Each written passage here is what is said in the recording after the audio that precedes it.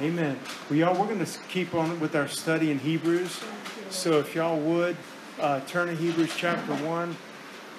I sent out a text on our little group text, just kind of letting you know where we're heading. I don't think it'll be that hard to keep up with it. We're going verse by verse through Hebrews. So, last week we kind of gave a little more detail, with the introduction and everything. But we'll start covering more. But honestly, y'all, any time in this, because this can take a while to go through the book of Hebrews, but any time through this, if the Lord leads us to do something else, to take a break in the middle of it, we can do that and go back to our study in Hebrews anytime we want. But for now, I just think it's a wonderful way to start. Talking about the Lord, Hebrews talks about the Lord, and everything in Jesus Christ is better. Remember, that's kind of our theme. I know I'll say it a lot. You get sick of hearing it. But as we go through the book, we're going to look at how is he better and what ways is Jesus Christ better. And it's not a belittling. I stressed this last week too. It's not a belittling of those things that are behind. It's just a perfection that came through Jesus Christ. The long-awaited Messiah finally came. And so to go back, as the Bible puts it, to the weak and beggarly elements of the law or something like this would be foolish. And remember, we said the audience, I know that the Holy Ghost wrote the book of Hebrews. He wrote it to us, okay? I believe Paul's the author.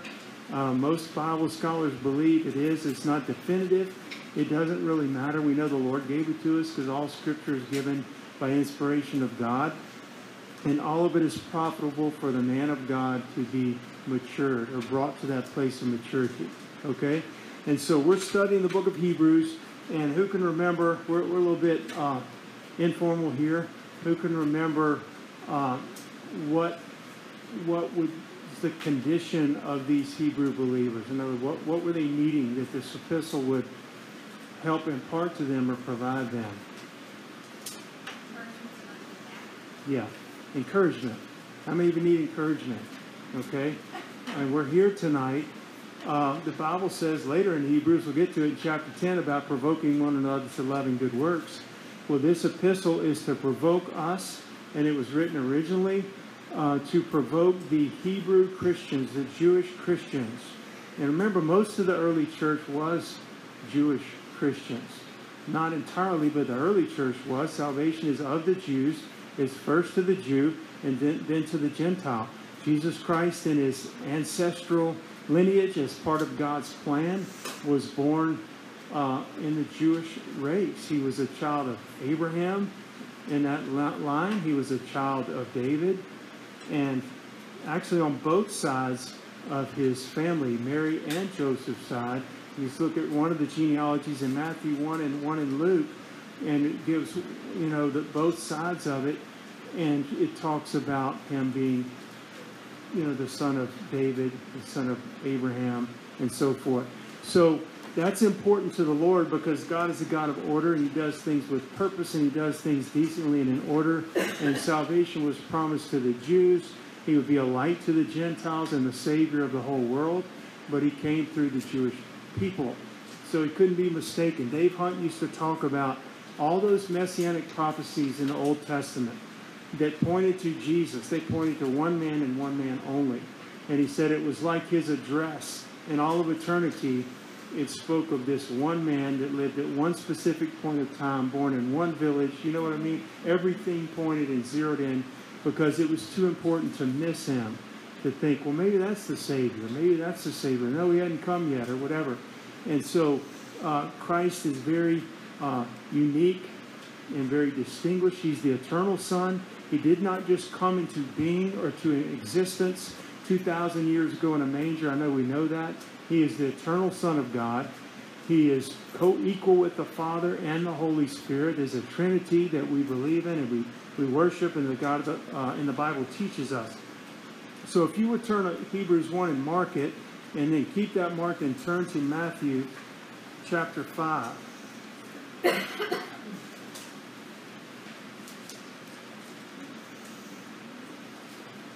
All right, Hebrews 1, where we'll go in just a second, but we're going to read a scripture, very familiar scripture from the Sermon on the Mount. in Matthew chapter 5, verses 11 and 12. And Jesus said, "Blessed are ye." He talked about all the different, blessed are the poor in spirit and so forth.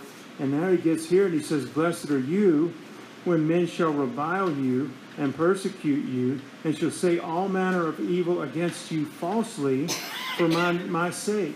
Rejoice and be exceeding glad, for great is your reward in heaven. For so persecuted they the prophets which were before you." Again, when we're going through trials, and I believe we all are, we're all going through similar things right now, at least in part, and it's difficult. We're not feeling sorry for ourselves. We're not having a pity party like poor me. I'm thankful for what the Lord's done. I'm thankful for what the Lord's doing. But there is some heartache. There is some pain involved in that.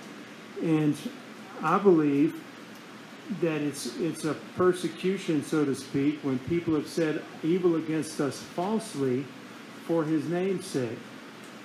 I mean, I've done plenty of things that bad enough and enough that people could just speak the truth about me, and it would have been, they'd have been right on target. But he says, "Blessed are you when men shall revile you and persecute you and say all manner, of things against you falsely for my sake." And he says, "Rejoice." That's what the prophets went through.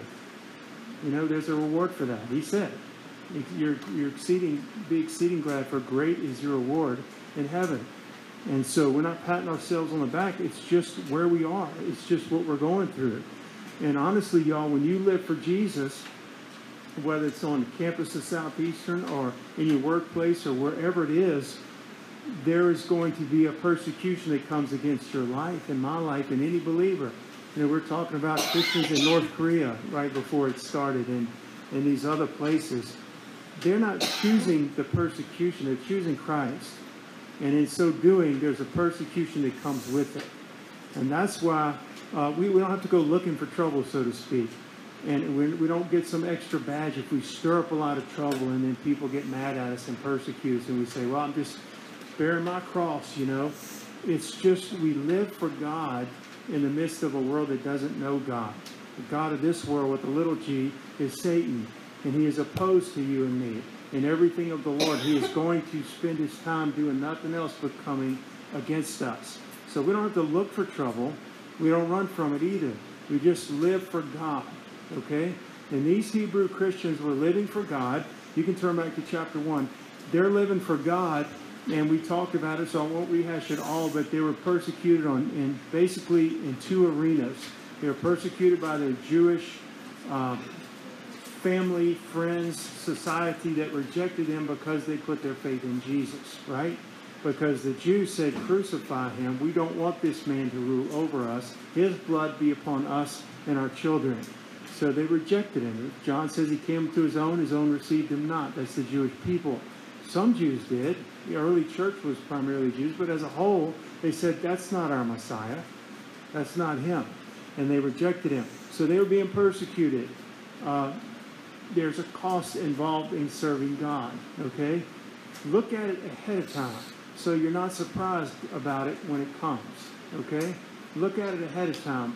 If you take a stand for the Lord at work or in your family at the family Christmas party or whatever it may be, where maybe a lot of people aren't saved around you, as God would lead you, you take a stand. You need to count it, and so do I, count it beforehand. So that we're not just, "Oh my goodness, I got persecuted. What am I going to do?" They laughed at me. They ridiculed me in the workplace. They bypassed me when it was time for a promotion in my job, and they gave it to somebody who's been working 10 years less than I have. But it goes with the territory. Now, God can cause us to find favor, like he did Joseph as well. But typically, we're going to be persecuted. These Christians, they were born-again people, were needing encouragement. They're being persecuted by their Jewish brothers and persecuted by the Roman.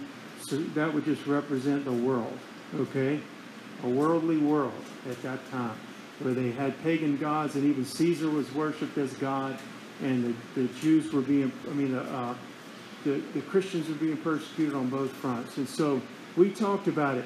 And in the first verse, and we're not going to go over all of it again, but it says that God spoke in times past, I'm paraphrasing, by the prophets. Various ways, various times by the prophets. But in these last days, and that's the day in which this was written, and that's the day in which we're living. These last days, okay, he's spoken unto us by his Son. We don't have to look for the latest, greatest new revelation and add a book to the end of the Bible after Revelation and say we've got this new prophecy. Might change something or might confirm something. We don't need anything to confirm this. We have the Holy Ghost and we have Genesis to Revelation. God is able to give to men the word he wants to give.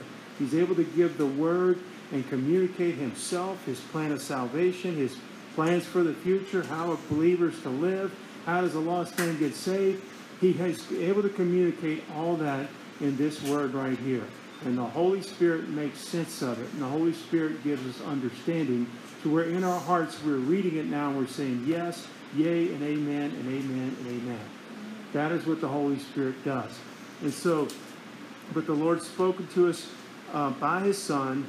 He made all things. He upholds all things. He's the, it says that at the end of verse 3, this is where we ended last week, whom he had, when he by himself had purged our sins, sat down on the right hand of the majesty on high. Purging means to be a cleansing, okay, a purifying. He purified us from our sins. He finished it. There's not an additional work that needs to be done for our salvation, for the forgiveness of sins, to break the power of sins. It's all been done, okay? It's finished by the Lord.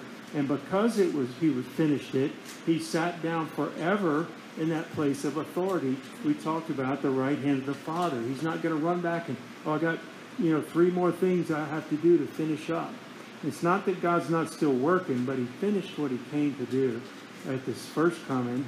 And in Acts chapter 1, when the apostles are watching him go up in the clouds, to basically his being ascended back to the Father, they said the same Jesus is coming back again in like manner as you've seen him go.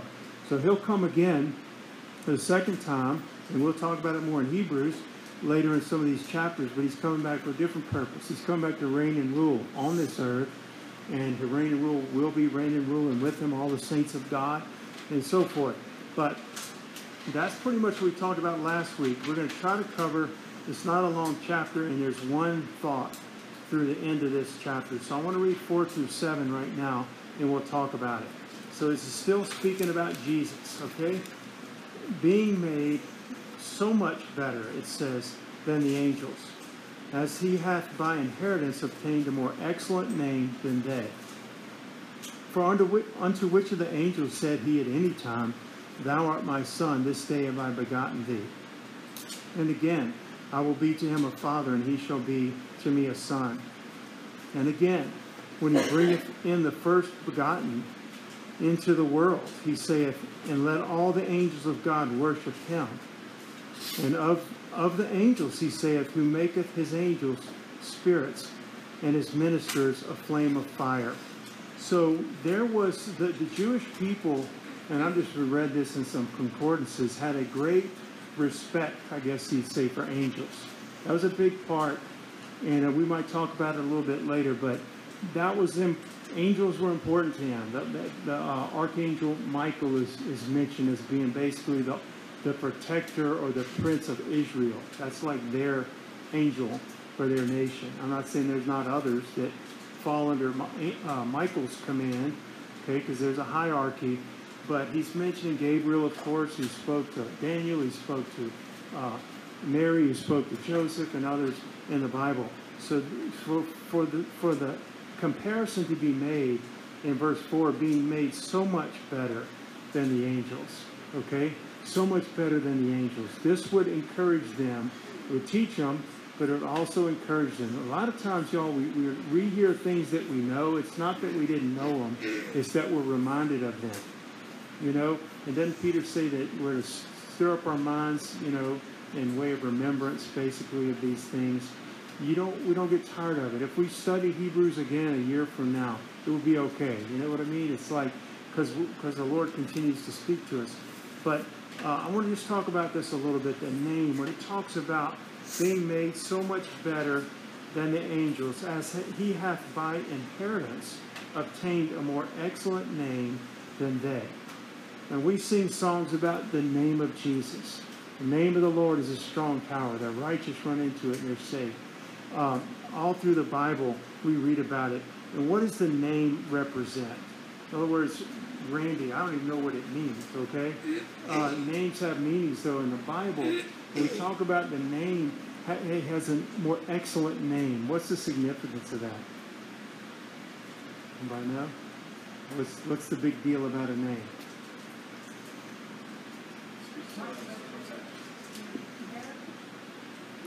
Yeah, it says something about the person. It says something about him, and it has to do with authority, like Joshua meaning like Savior, okay, and things like that. It meant something.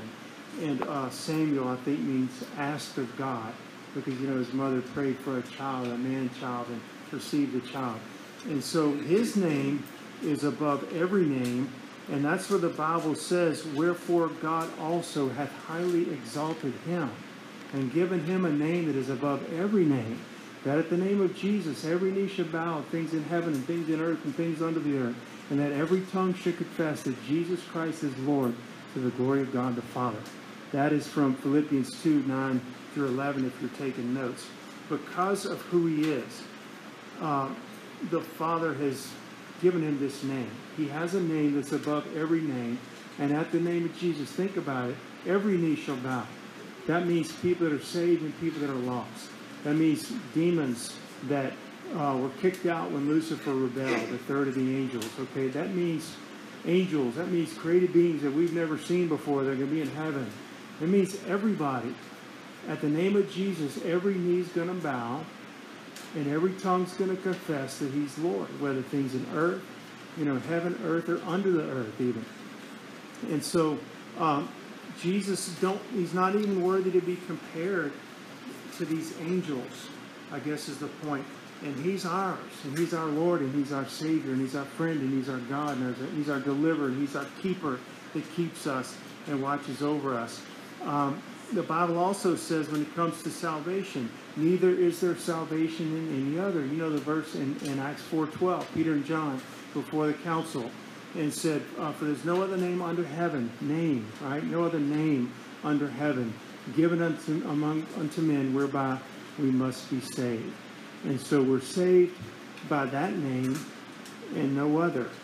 And if Jesus says, if you ask anything in my name, right, I'll give it. The Father will give it, and so forth. It's not just that we throw around the name Jesus, okay? And it has to do with who he is, our relationship with him, our confidence in him, and our faith in him, and our obedience, our submission to him. That we are under that authority. You remember that Roman centurion who had a servant that was sick? And he says, Jesus said, I'll come and heal him. The Lord offers. And the man says, I'm not even worthy that you come under my roof. But speak the word only, and he'll be healed. He goes, I'm a man under authority. I'm a centurion. I've got 100 soldiers under me. And if I say to one, do it, they do it.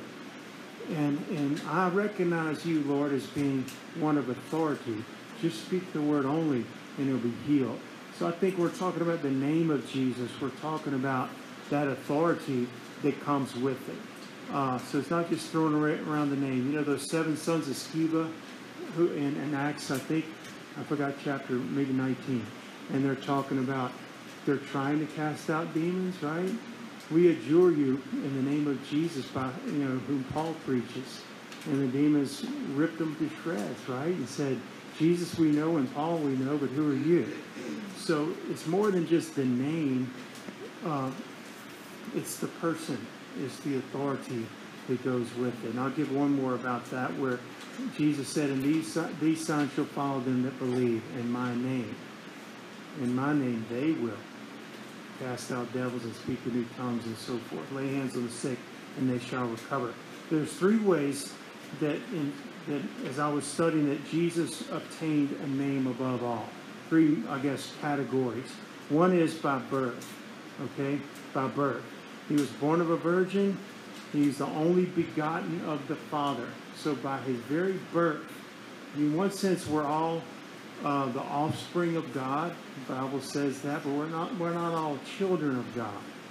We're all created of God, but every human being is not the child of God. That's by that second birth. But Jesus, by his birth, being the only begotten of the Father. And the Bible says that in Matthew, I'll just look at it real quickly. Matthew 1:21.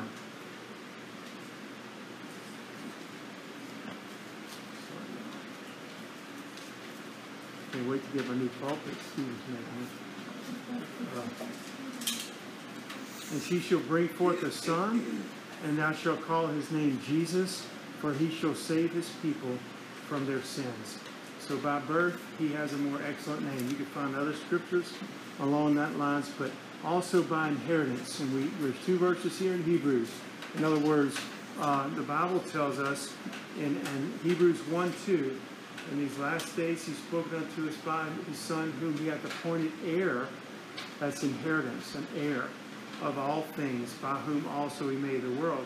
And in verse 4, at the end it says, as he hath by inheritance obtained a more excellent name than they. And so, and the Bible tells us that we are joint heirs with the Lord as well. We get to be part of that. Very kind, extremely kind of the Lord to let sinful created beings be, we never become God, but he allows us to be partakers, says in Peter, of his divine nature. And he calls us heirs of all of these things that God has. I have just a couple of scriptures to go with that. And I want to look at them real quickly. Colossians 3:12. Tell you what, for time, can I look up Colossians 3:12 and somebody look up Romans 8:17 and read that when I'm through. I'm sorry, Colossians 1:12. And then Romans 8:17. Colossians 1:12 says, giving thanks unto the Father, which has made us meet to be partakers of the inheritance of the saints in light. Okay, so God the Father has done that for us through the new birth, through our faith in Jesus Christ, and made us part of that inheritance. Romans 8:17. Does anybody have that? And of children and heirs, heirs of God, and joint heirs of Christ, if indeed we suffer with him, that we may also be glorified together. Okay. These scriptures are very clear and very exciting too, very awesome to know. So the Lord has a better name by birth, by inheritance, and lastly, by his achievements, or what he accomplished when he actually came to this earth. He earned a more excellent name. Okay? What did he do when he came? Well, he purchased our redemption on the cross. The just died for the unjust. And the Bible says that in that same passage from Philippians I quoted from earlier, it says, but he made himself of no reputation, and took upon him the form of a servant, was made in the likeness of men. And being found in fashion as a man, he humbled himself and became obedient unto death, even the death on the cross. So he obtained a more excellent name by what he did that no man could ever do. All those wonderful prophets, and they were wonderful, and all those wonderful men of God that we admire and we should and we look up to in the Bible, and women of God, but Jesus did something that they never did nor could ever do. He died as the propitiation for our sins, or the payment for our sins. He took it upon himself and bore it. And Jesus said this in John chapter 5, verse 36. He says, for I have a greater witness than that of John, for the works which the Father hath given me to finish, the same works that I do, bear witness of me that the Father had sent me. That's a good scripture. He's saying the works bear witness of me. I mean, John the Baptist was a witness, right? Testifying of the coming of the Lord. But Jesus said, I even have a greater witness than that of John. The works that I do, that the Father sent me to do, that I'm finishing and have finished, they bear witness of me. So he's better than the angels in all of these ways.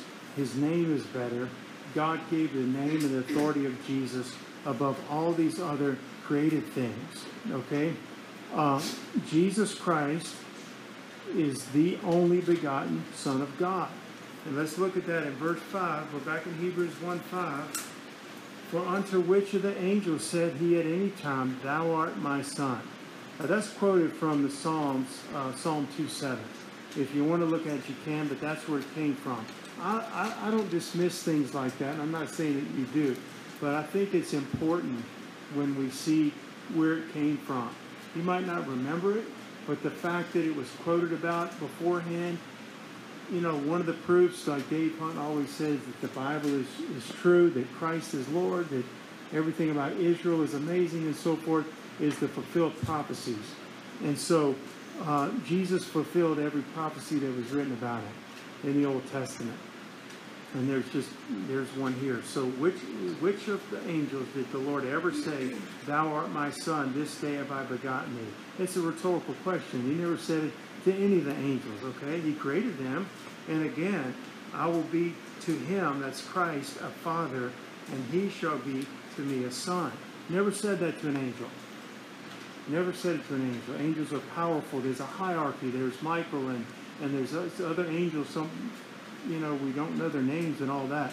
And they follow him with an order, and they have a power, and they're his ministers, the Bible says. They're not the Son of God. They're not the eternal God. They're created. And again, we keep reading.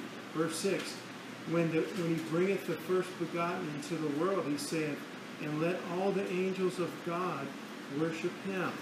So he's telling angels to worship the Lord. You know, when Jesus was born in the Virgin Mary in Bethlehem in the stable, and those shepherds were watching their flocks by night, there was a chorus, a heavenly chorus, singing glory to God in the highest, right? Peace and on earth, goodwill to men. These angels were worshiping the Lord. And worship is reserved for God alone. We don't really have time to read the scriptures, but if you want to write down a couple of scriptures about that, in Revelation,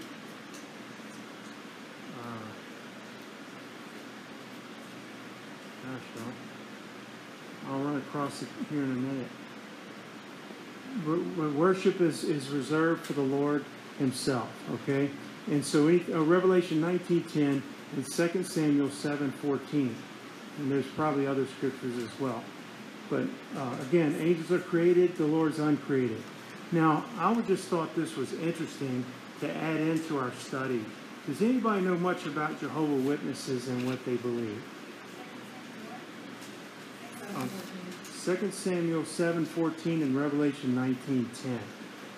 Jehovah's Witnesses believe that Jesus was actually Michael the Archangel, taking on the form of Jesus at that particular time, and died on the cross, and then he was raised again like as Michael the Archangel.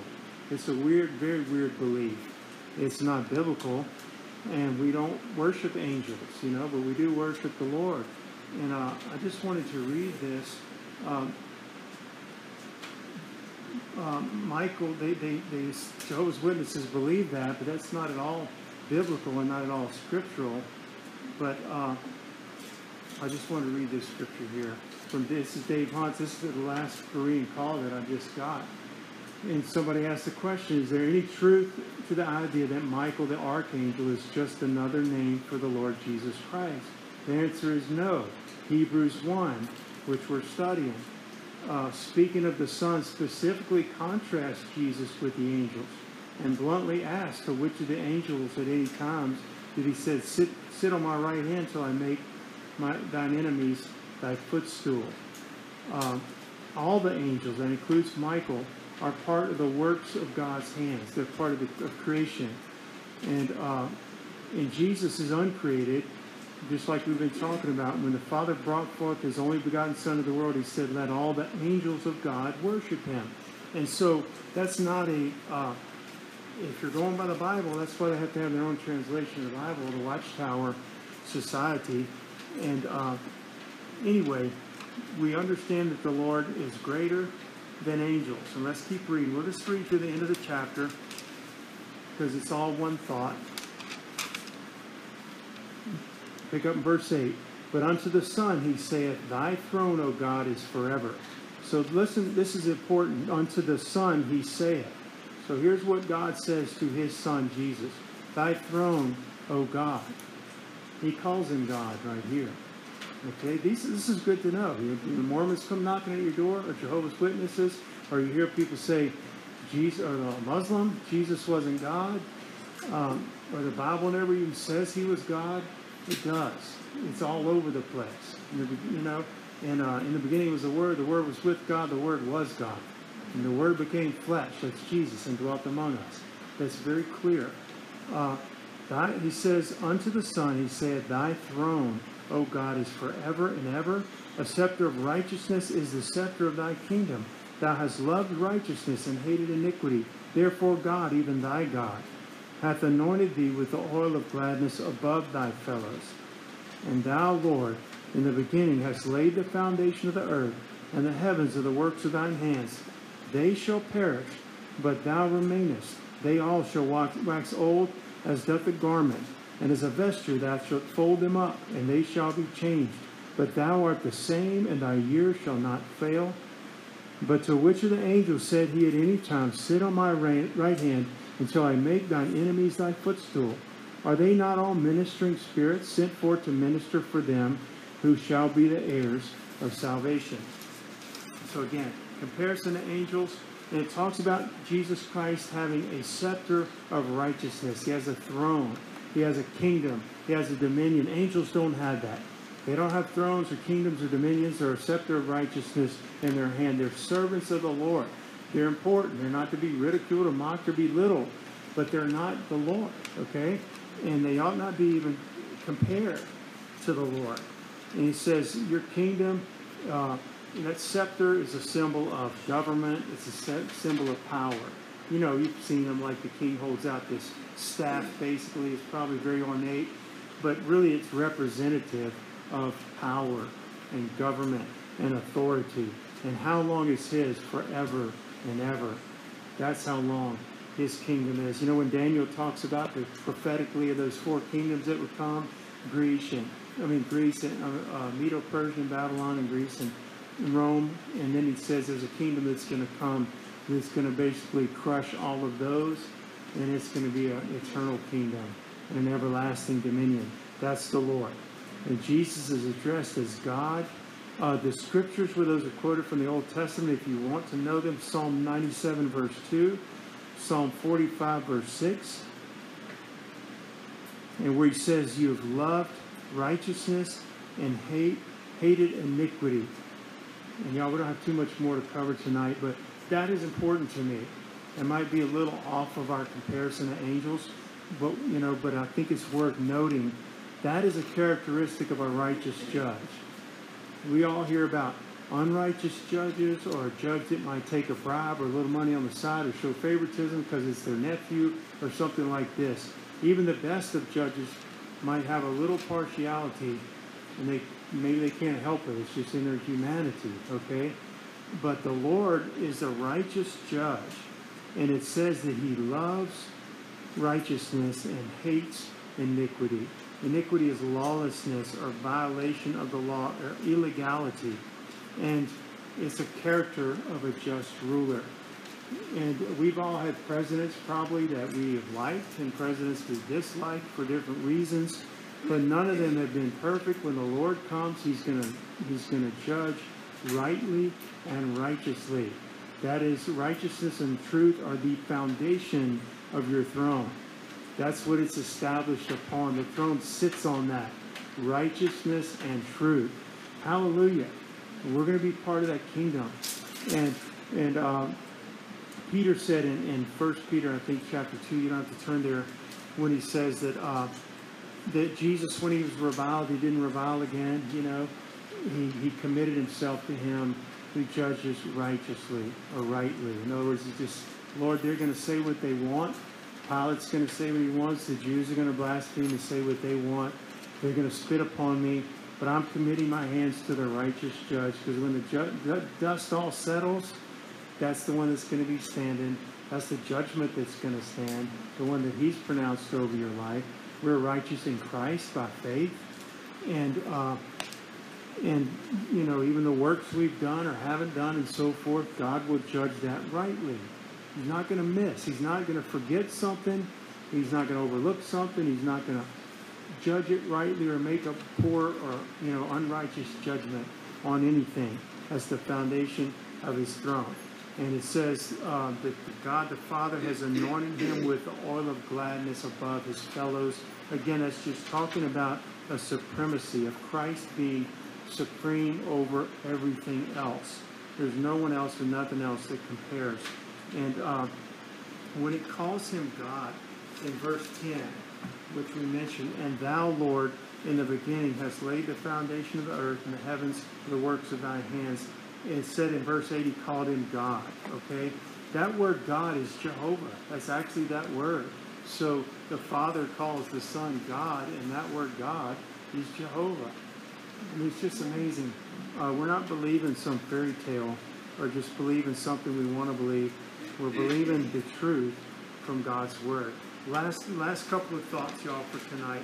When he talks about how the earth is going to be changed, he says, we laid the foundations, verse 10, of the earth, and the heavens are the works of thine hands. They shall perish. What's going to perish? The earth and the heavens, which are the works of thine hands, they're going to perish. But thou remainest. You're going to still remain. They shall wax old as doth a garment, and as a vesture thou shalt fold them up. I'm going to give you that scripture in a minute. And they shall be changed, but thou art the same, and thy years shall not fail. Again, this is awesome. This is speaking of eternity. This is why later in Hebrews, when we get to chapter 11, that there's a group of believers, that nameless believers that we don't even know in years past, of whom the world was not worthy, the Bible says.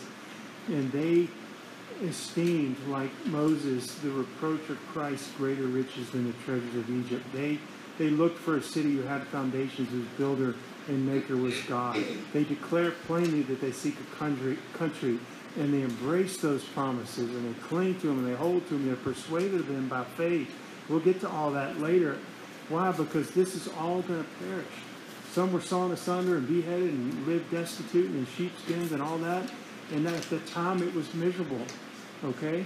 But there was the eternity in their hearts that God had placed there, and these spiritual truths and facts of a coming king and a coming kingdom, where there's going to be a rest, and there's going to be joy, and there's going to be rewards, and there's going to be comfort and all that. It's real. And people of God that are truly born again hang on to that by faith. Faith comes by hearing, and hearing the word of God. And so when it talks about them being folded up like a garment, again, these scriptures are Psalm 102, verses 25 and 27. And Peter says in 2 Peter, seeing that all these things are going to be dissolved and it's all going to perish and melt away with a fervent heat. I think he's describing the same thing. It literally means being changed from one form to another. It does not mean annihilated, like just totally out of existence and it's gone and poof, it vanished. The earth's going to be melted. When you study that in 2 Peter 3, about the elements with the fervent heat, that literally means like the molecules, when you look it up. The building blocks of this brick floor or whatever are going to be so heated up, they're going to be changed. These molecules are going to be changed, okay? And it's going to be refined by fire, totally purged of sin. Even creation, purged of sin and the effects of sin and pollution and animals eating animals and, just everything. It's all going to be purged from that. And it will be a new heaven, a new earth, and a new Jerusalem, wherein dwelleth righteousness. It's going to be not annihilated, but so refined that it's new. Totally new. Not new and improved, where you slap a coat of paint on this house, but new. And that's what the Lord's going to do, and we're going to be part of that, and part of that kingdom. And so I just wanted to, I'm going to just close with that, y'all. The end of that chapter 1, and we'll pick up on chapter 2 next week.